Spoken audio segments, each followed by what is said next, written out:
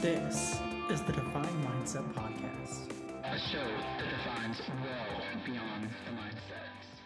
Our show this week is sponsored by Susie's Bubbles.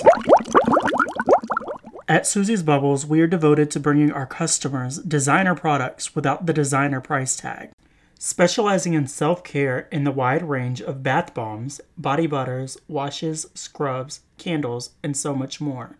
Be sure to visit susiesbubbles.com to place your order and use code MINDSET at checkout to save 10% off your order. Susie's Bubbles, where self-care doesn't have to be vanity. Just because you are struggling does not mean you are failing.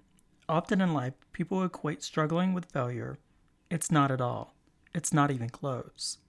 In fact, if you are struggling, it tells me that you are still in the game.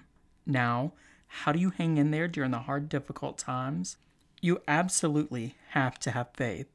You have got to believe in yourself. You've got to believe in your abilities, and you've got to believe in your ideas and plans unquestionably.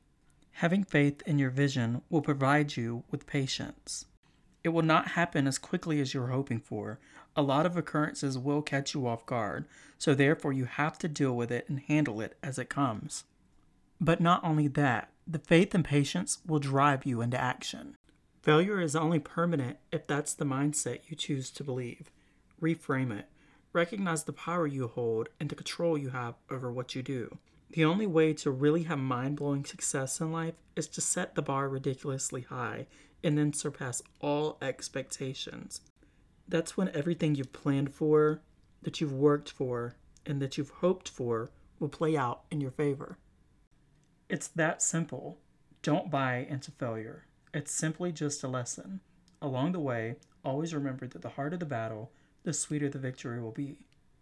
Never judge yourself through the lens of the moment, but judge yourself through the lens of a lifetime.